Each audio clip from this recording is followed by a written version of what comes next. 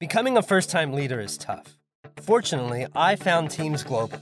Teams Global equips me with the tools that I need to be a great first-time leader at a price I can actually afford. With Teams Global, I can be the leader that my team needs me to be.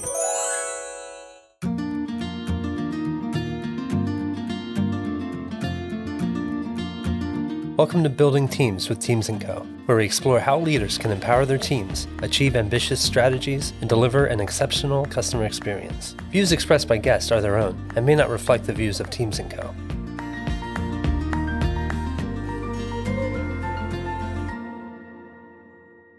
Hi, everybody. Welcome to this week's episode of Building Teams with Teams & Co. Today, we are thrilled to welcome Ann Jones, the co-founder of District C. Ann, welcome to the show. Thanks so much. Excited to be here. And it's awesome to have you in on the podcast. I was looking through District C this morning, and I just think that there's so much mission alignment between what you spend so much of your life focusing on and building this system to equip and empower high schoolers. It's amazing, and it's so aligned with what we do with Teams & Co. Would love to just kick things off with understanding what was the inspiration behind District C and how did you get it started? Yeah, I appreciate that. Yeah, Mike, and couldn't agree more. So much great work that you all are focused on as well. This work is hugely important. I mean, I think the biggest thing is the school world and the real world are just getting too far apart. You know, I mean, you think about the kinds of things that you all are focused on and companies are saying, you know, we want to get better at. They want team players and they want thinkers, right? They want a team in their company that when things like COVID hit, that they can pull together and pivot and find a way. And then that's a big problem example, but there's lots of little things that happen along the way. And I think for us, the reason that we started District C was the things that students are getting the opportunity to do in school isn't like that. They don't get opportunities to really work in a team to solve a messy problem like you do all day, every day in businesses. And I think when that is the case, then, you know, fast forward through that young person's life, even if they do everything right, you know, they take all the right classes, get great grades, the test scores look awesome, you know, then you get to a job interview and what's that employer going to ask you? Well, tell me about a time that you worked in a team. Tell me about a time that you really had to solve a complex problem.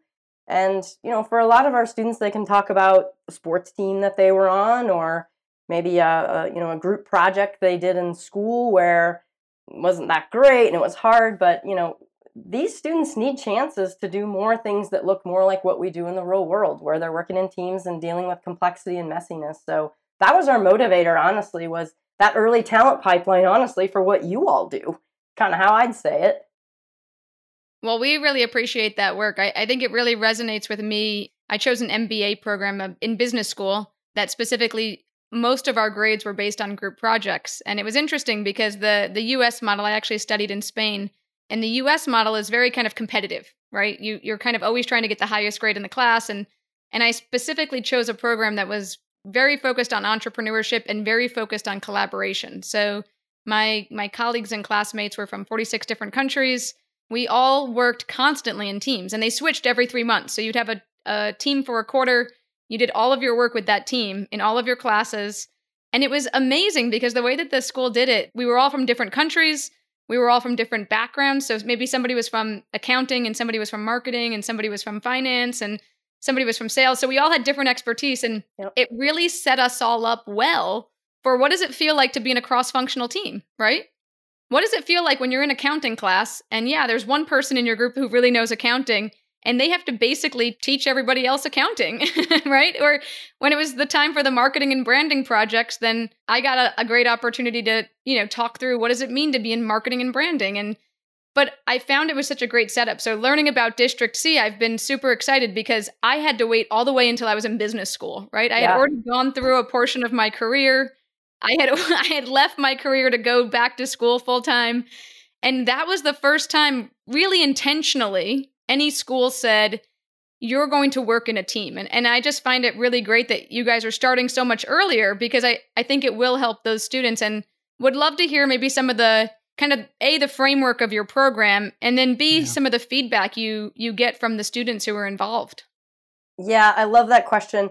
And the framework, I want to start where you left off, right? That, as I was kind of mentioning before, there's two things we're really focused on. How do you leverage the strengths of a diverse team, which is what you've just described, right? Diversity in all of the senses of the word.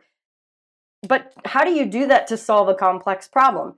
Now, step back from that framework for a second, because I want to appreciate actually how complex and challenging this is, right? It's hard enough to be in a team.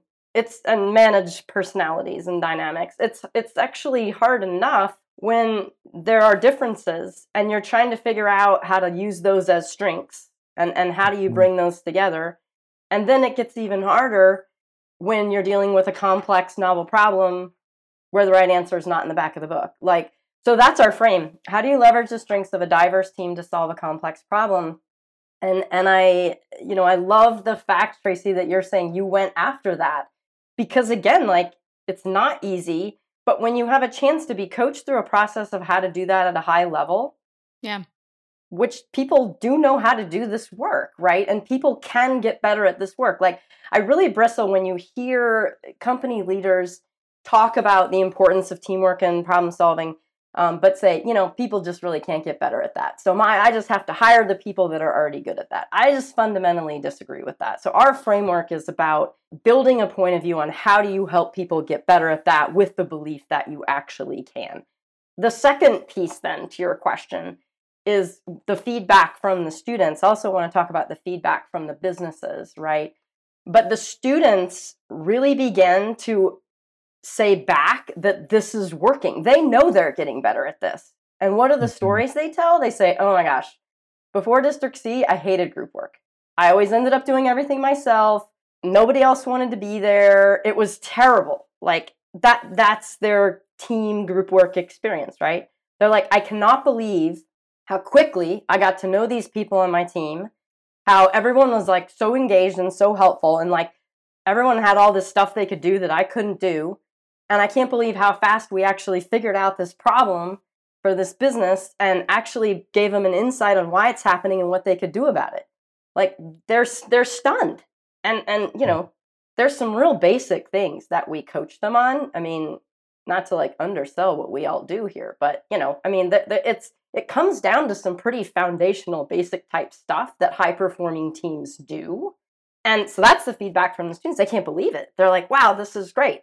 The businesses are also kind of like, are you kidding? How old are these kids? How long have they been working on this stuff? I mean, we've had CEOs of companies at the end of the pitch, the first words out of one, Nate Spilker from his mouth, "You're hired." Wow. That was the first thing he said.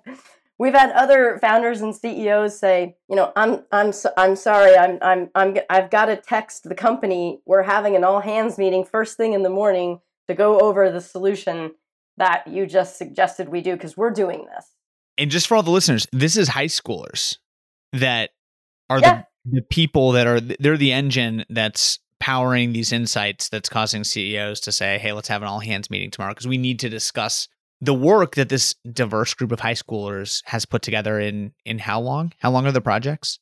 Right on. How long are the typical projects, Ann? It really varies. And so I will say anywhere from, imagine a 1 week intensive. This is a great kind of summer model, Monday through Friday, 9 to 5. It's pretty short though, right? So that's, you're talking 40 hours. We've done even sort of 3 week sort of after school type models where the students are meeting a full day Saturday. They meet then 3 times in the evenings each week, 1 hour at a time, doing work virtually like this. They come back and pitch. But I'll tell you what, my favorite model is, and this is really where we focus most of our time, is we are trying to prepare coaches of this work to take this back and offer what we call teamship. That's the name of our experience, to offer teamships to students that are at their school, that are a part of their organization, again, whether that be a nonprofit or something like the Y or something like that. And when they do that, so let's imagine, for example, you get to offer this, like one of our high schools does, Research Triangle High School. They offer it as a full year course. These students do 5 different problem cycles, 5 different teams, solving problems for 5 different businesses. Imagine when you've had that many touches on the ball, how good you get at this work. So by their 5th cycle, The students are actually picking their own teams, finding their own businesses, sourcing their problem with that business, and then going through the process of understanding the root cause of the problem, going back to the solution and pitching it back to the business. We talk about, as coaches, what we're trying to do is teach them to fish, right? I mean, that there's some gradual release involved in all that, but they get so good at this work so fast. It's awesome. Yeah, it sounds really exciting. And the thing I love about it is I was kind of chuckling when you said that people don't think that you can invest and build in teams, because we hear that as well. And it's like, no, that's entirely what we do all day, right? That's right. Is we help you build a team that's empowered and agile. And it is a built skill, right? I think a lot of times people think of this, teamwork as like a soft skill.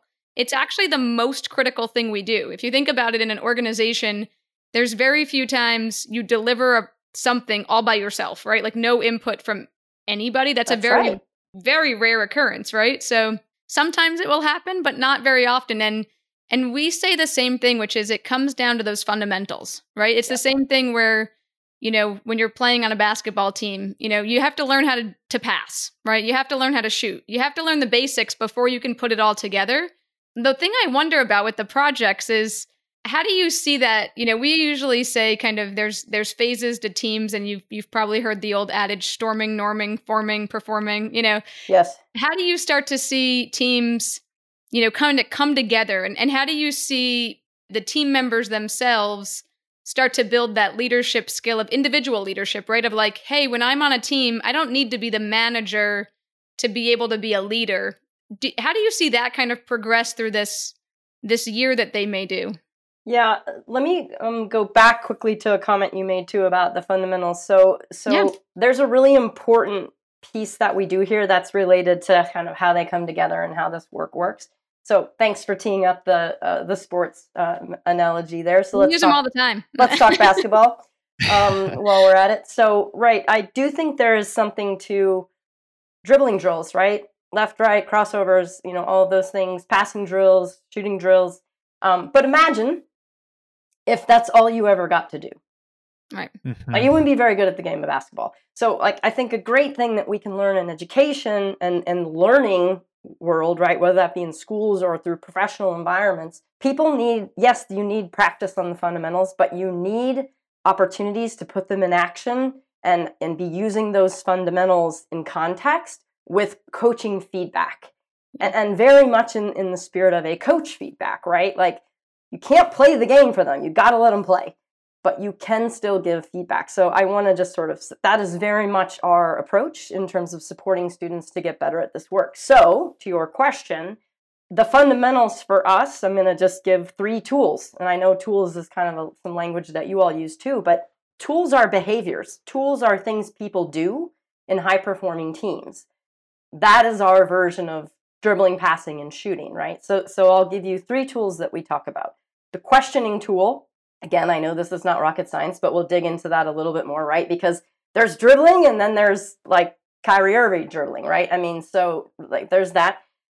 There's a tool we call Take 5, which is literally just teaching people the discipline of staying with one person on the team, even up for 5 minutes, and just being invested in them and their ideas and their perspectives and trying to get into their head. And that, again, it's a super simple tool, but you got to fight our instinct, which is we're always so in our head. Same problem with questioning. You're so in your own head, you're really asking questions to make a point. So those tools, questioning and Take 5, help start shifting people to begin to learn how to come together, which is your question, right? How do you do that? Well, we teach people new behaviors, new ways of working. They practice those a little bit. We introduce them, we explain them as tools and how do you get power out of the tool and right? But most importantly, let's get in the game. Let's start working in a team and solving a problem for a business and using these tools, and we'll coach you along the way. The third tool is solo flight, right? This was sort of inspired by Susan Cain's book, Quiet, right? The power of introverts in a world that can't stop talking. She talks about introverts being their most productive and creative in solo flights of thought. So we create this tool that says, hey, look, create that space for, if anything, the introverts on your team if you want to leverage the diverse strengths of everyone on your team. Those three tools, huge. It's dribble, pass, shoot. I mean, boom, there it is, right? So that is how they start to come together, is developing those new habits, those new ways of working, but understanding it not as a compliance exercise, not as my teacher told me to do this, so I am doing this, as my coach is coaching me on how to play this game better, how to play this game at a high level. It's a huge shift. And again, that's why I say, why are we doing this? School world and the real world, too far apart. School world, do what you're told, follow instructions, I'll lay it out for you. That is not the real world. So we've got to make that shift and give kids more opportunities to do that. And I think that's so impactful. And something you said earlier really resonates, where you said, it's simple. It's not rocket science. But just because something's simple doesn't make it easy. I heard an analogy recently where somebody said, well, Right. running a marathon's simple. It's you just put one foot in front of the other. It's just you do it for 26.2 miles, and it's simple, but it's really challenging, right? That's something that takes a lot of training, and it takes a lot of practice, and it takes getting in the game in order to actually have the ability to do that. And I was thinking as you were talking about my transition from college to the corporate world, and I had a tremendous college experience, but I got to college and I was very much conditioned to sort of look for what's the syllabus. I want to be an A player. What does that look like? And going to my boss as almost looking at him like an instructor. What do I need to do to get an A? I've always really cared about my grades. I've always really tried to perform well. What's that look like in this role? And what I learned over time was, one, exactly to your point, it becomes automatically less about us as individuals in the real world. And it becomes more about how and where do you understand your position within a team, and how do you work effectively with other people to deliver a really quality, innovative project, to be a great player for the team. And that rarely comes from somebody in the organizational hierarchy above you saying, here are the things that you need to do, go do them. It comes from being a thought leader in our own seats. So I think that's really powerful what you're talking about. And I can just say from my experience, I've seen it sort of from both sides, and it does take a lot of development early in a career, almost to break some of the habits that traditional education teaches you. Yeah, Mike, this is reminding me of a story actually that illustrates your point exactly. I was speaking to an executive at a very successful pharmaceutical startup around here, said around talent and looking for talent, he said, yeah, people will say the students don't have, the sort of skills and competencies they need. He said, it's worse than that. We actually don't just have to give them the skills they're missing. We have to untrain them. And this is exactly to Mike's point, right? Yeah. I mean, it's they say, look, we show up in a meeting, we're all sitting around the table, something's going on that we can't figure out. What students have been trained to do is be the smartest person in the room, the loudest voice, argue against any points that do that. Or, to your point, sit back and say, well, tell me what to do.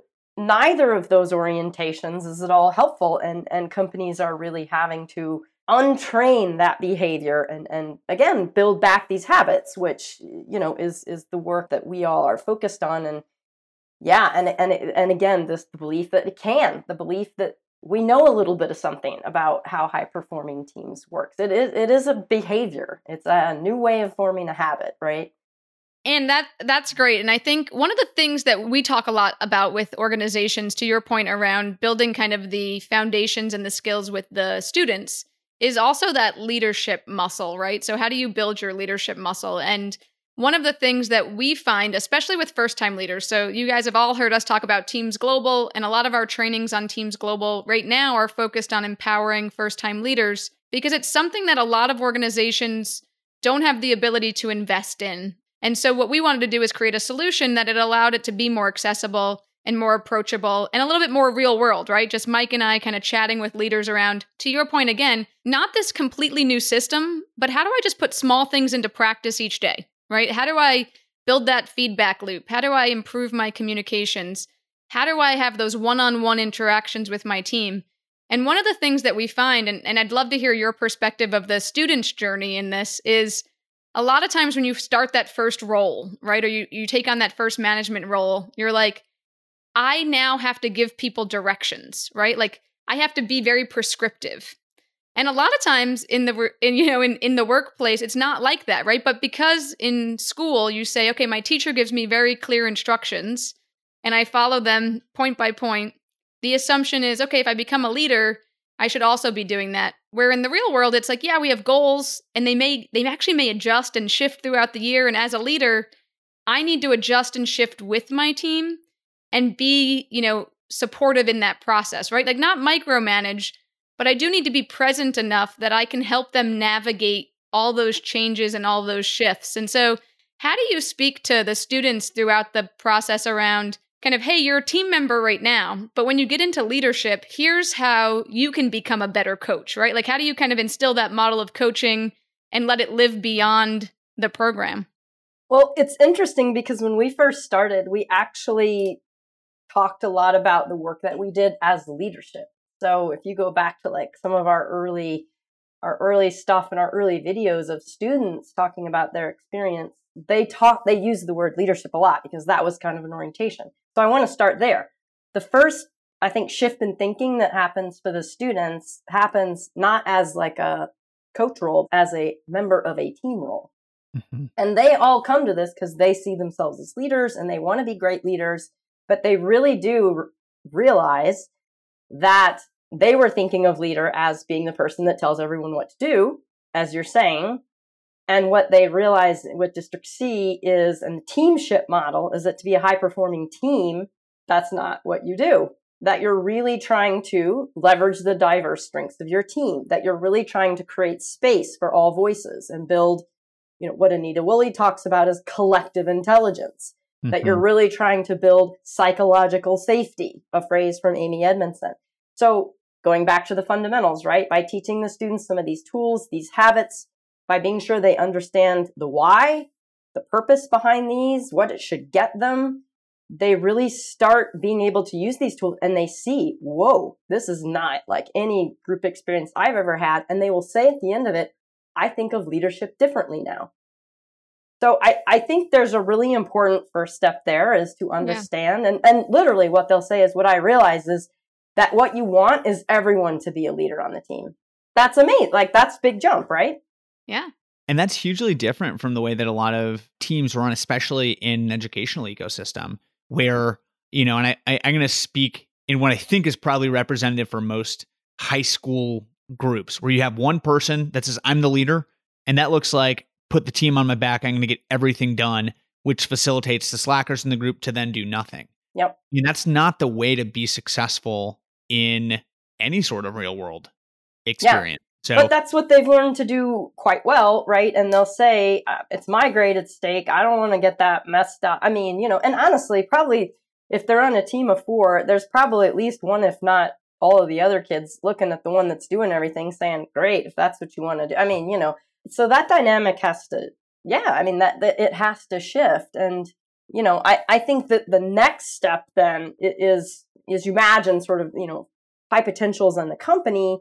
They start out as a team player, a team problem solver, but when they get promoted, now all of a sudden they're in like what we would traditionally say is a leadership role, right? Where they have direct reports or a team that they're responsible for or managing or those sorts of things.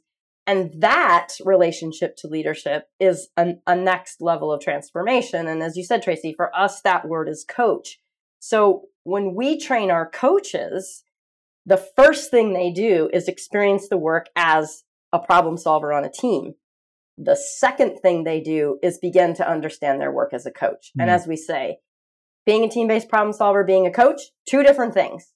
So the kinds of habits and practices, the tools that we're learning, the ways of working we're doing as a team-based problem solver, when you shift into that coach hat, it's a whole new set of stuff. And at the heart of it is, a word you both used earlier. It's like you need to see your role as a coach as empowering your teams to be high-performing teams. How do you do that? And again, there's a way to help coaches get better at that work, but that is a whole other shift. And we're working with 30 different coaches right now from across the U.S. in our coaching institute. And just this morning, one of the coaches said, I'm really trying to shift from like my teacher mindset to my coach mindset. Yeah. And right. And what she means by that is I keep wanting to like tell the students, here's how you should solve the problem for the business. Here's why they're having it. Here's the solutions. Like, and you can't be that leader in a classroom, and that's not a good leader in a company. Yeah. It's a big shift though, again. So it's kind of a two-step process a little bit, I think, from what we see. We often say that to companies because we find that also when you're the coach or the leader of a team, right? That one of the hardest things that you have to realize is, okay, there's delegation, right? So we always say, hey, you should set team goals first, and then each individual gets goals from the team goals. So you're all kind of pulling in the same direction. And as the leader, your goal is the team is successful. So your goals are basically the team goals, right? That's right. You might have some other projects that you're responsible for from a leadership level, but that's your success. That's your kind of litmus test. And what we find is if an organization and leaders can start to make that shift, right, where they don't feel like I have to solve every challenge by myself, you actually get better solutions because you do have that diverse team innovating and thinking of things, right? So if the leader's always saying, oh, just do it this way, then nobody needs to think about other ways, right?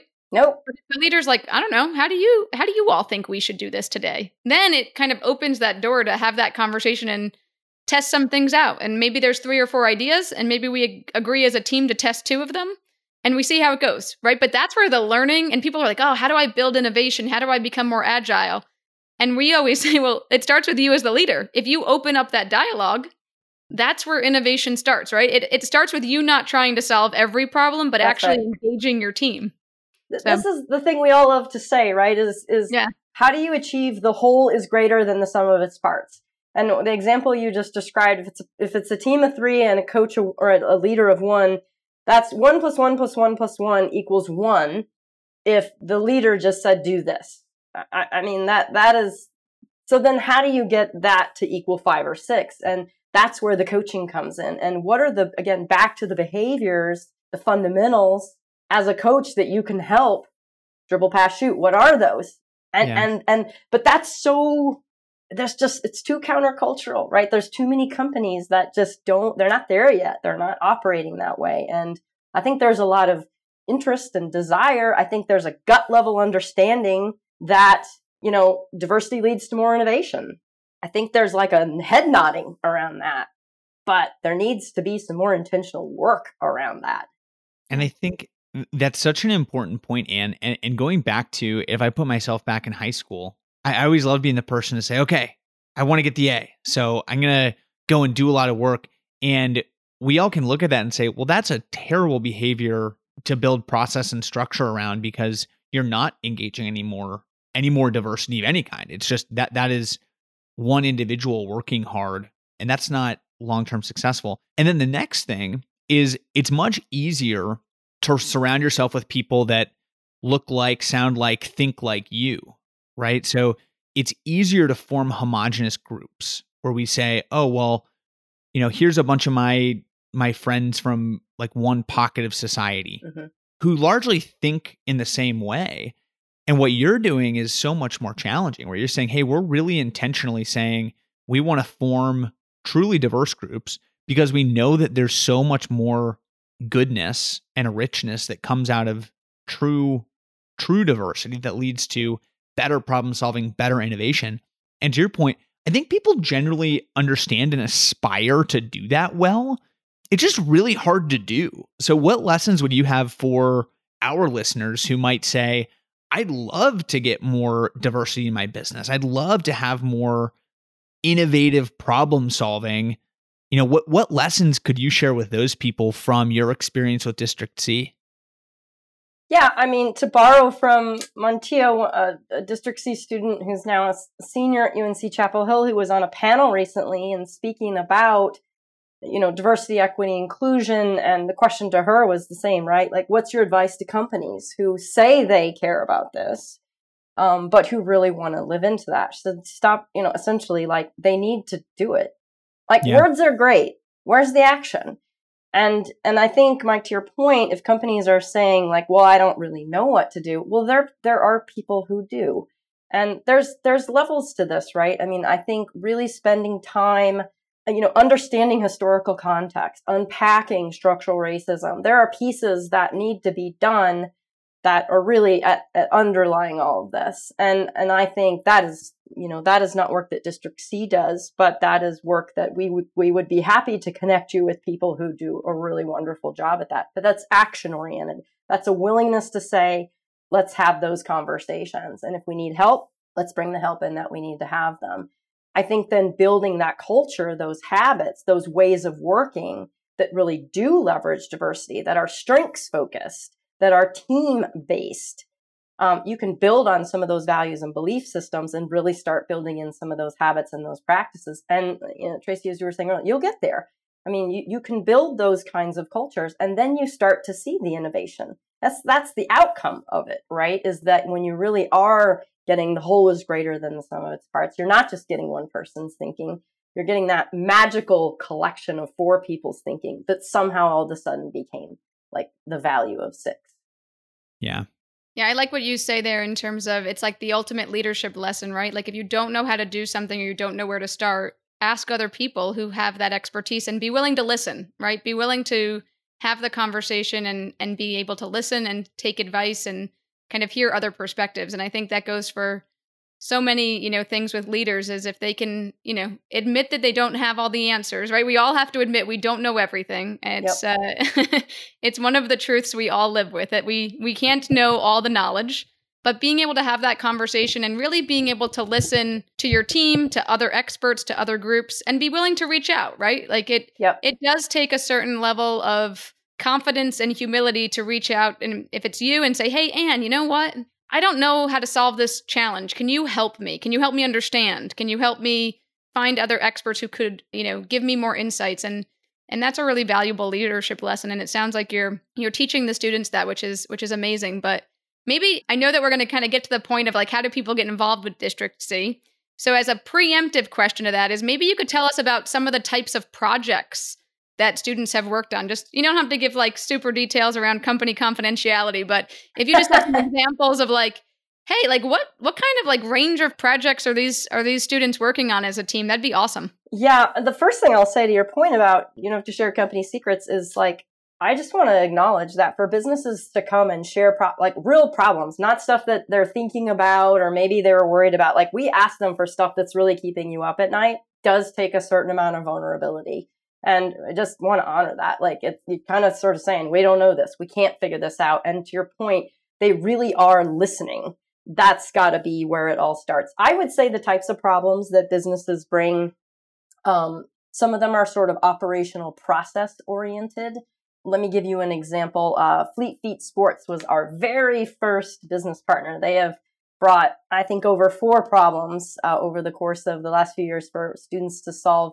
And one of them was really around their onboarding process. So for their staff, there being excellent customer service is like core to their brand. And they were really sort of looking at what is that onboarding process and how can we ensure that the folks that are on the ground helping customers with running shoes and that kind of thing are just like top notch. So those kinds of like operational process things. We worked with a restaurant in downtown Raleigh called Raleigh Raw.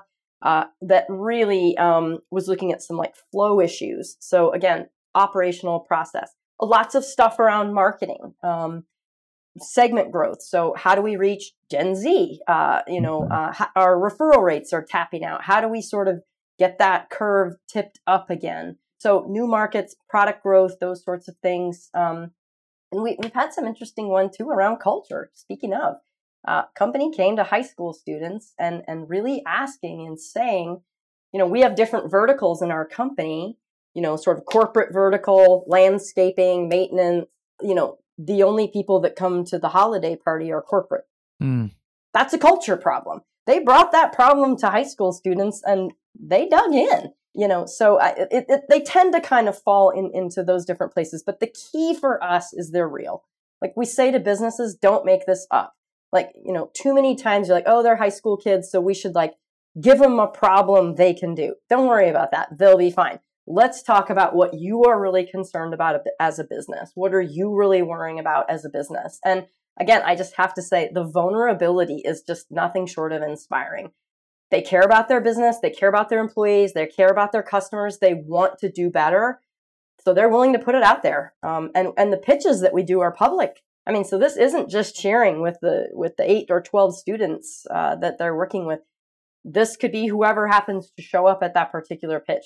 Again, great leadership. And sometimes we'll even say, like, thank you so much for modeling the kind of listening and the kind of vulnerability that it takes to be great.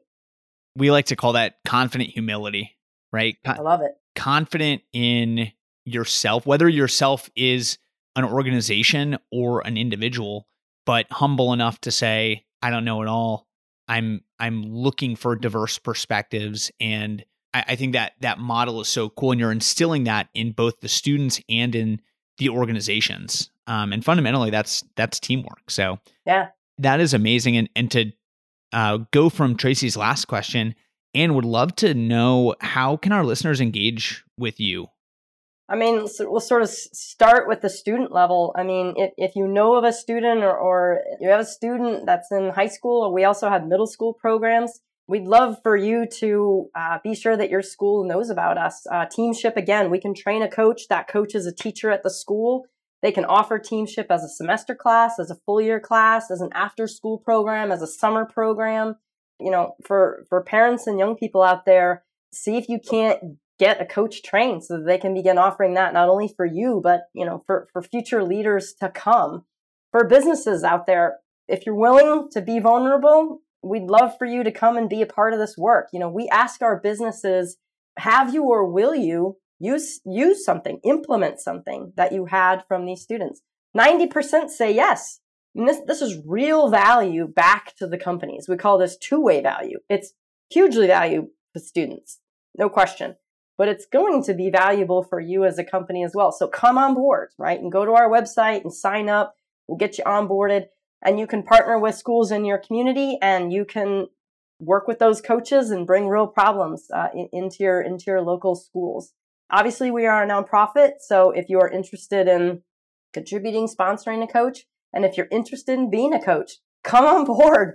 It's not a light lift. Like, we're going to, you know, the Coaching Institute's 50 hours. This is an intensive process where first you learn it through the lens of a problem solver, then you learn it through the lens of a coach, as I mentioned earlier. But got one kicking off in January. So by all means, you know, we work certainly with a lot of educators, but we work with nonprofit leaders. We've worked with entrepreneurs, community leaders, people that care about this, and they're going to go maybe co-coach, maybe with somebody in their school, right? They know that there's a teacher offering it at the local high school, and they're maybe going to, for a problem cycle that lasts a month, they're going to go in and co-coach with that. That's their give back.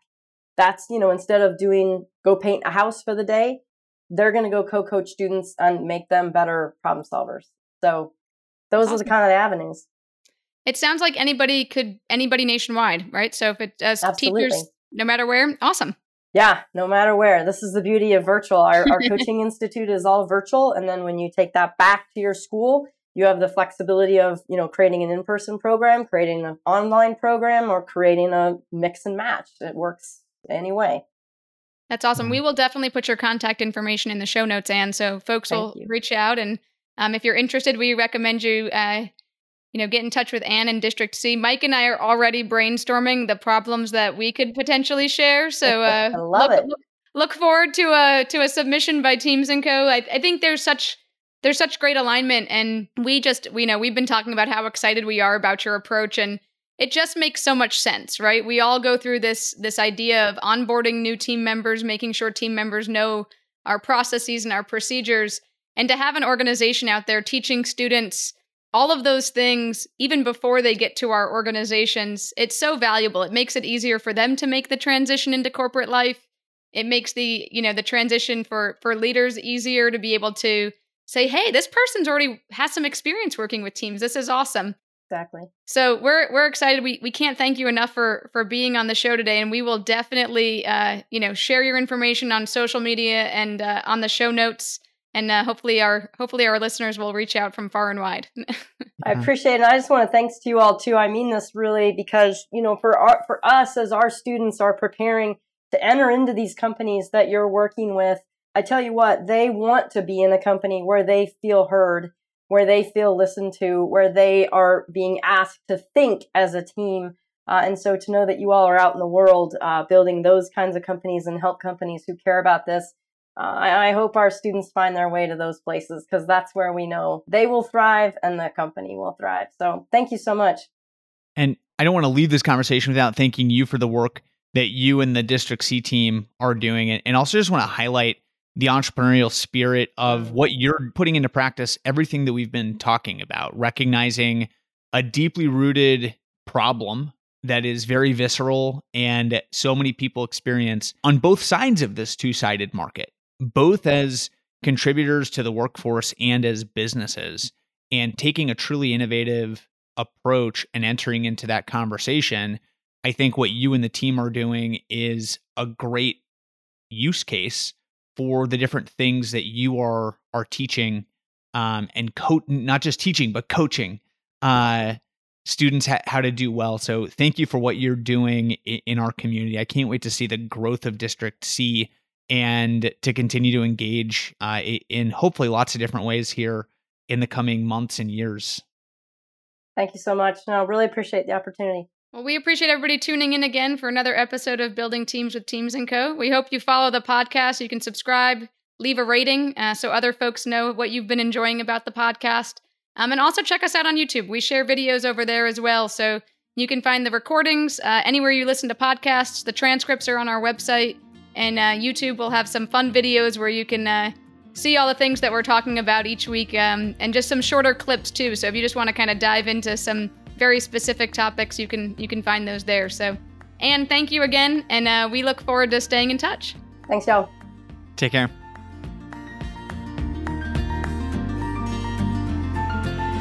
You've been listening to Building Teams with Teams & Co. To learn more about the latest thinking on how to empower your team to deliver exceptional results, or to book a consultation, please visit us at teamsandco.com or follow us at LinkedIn, Twitter, and Facebook.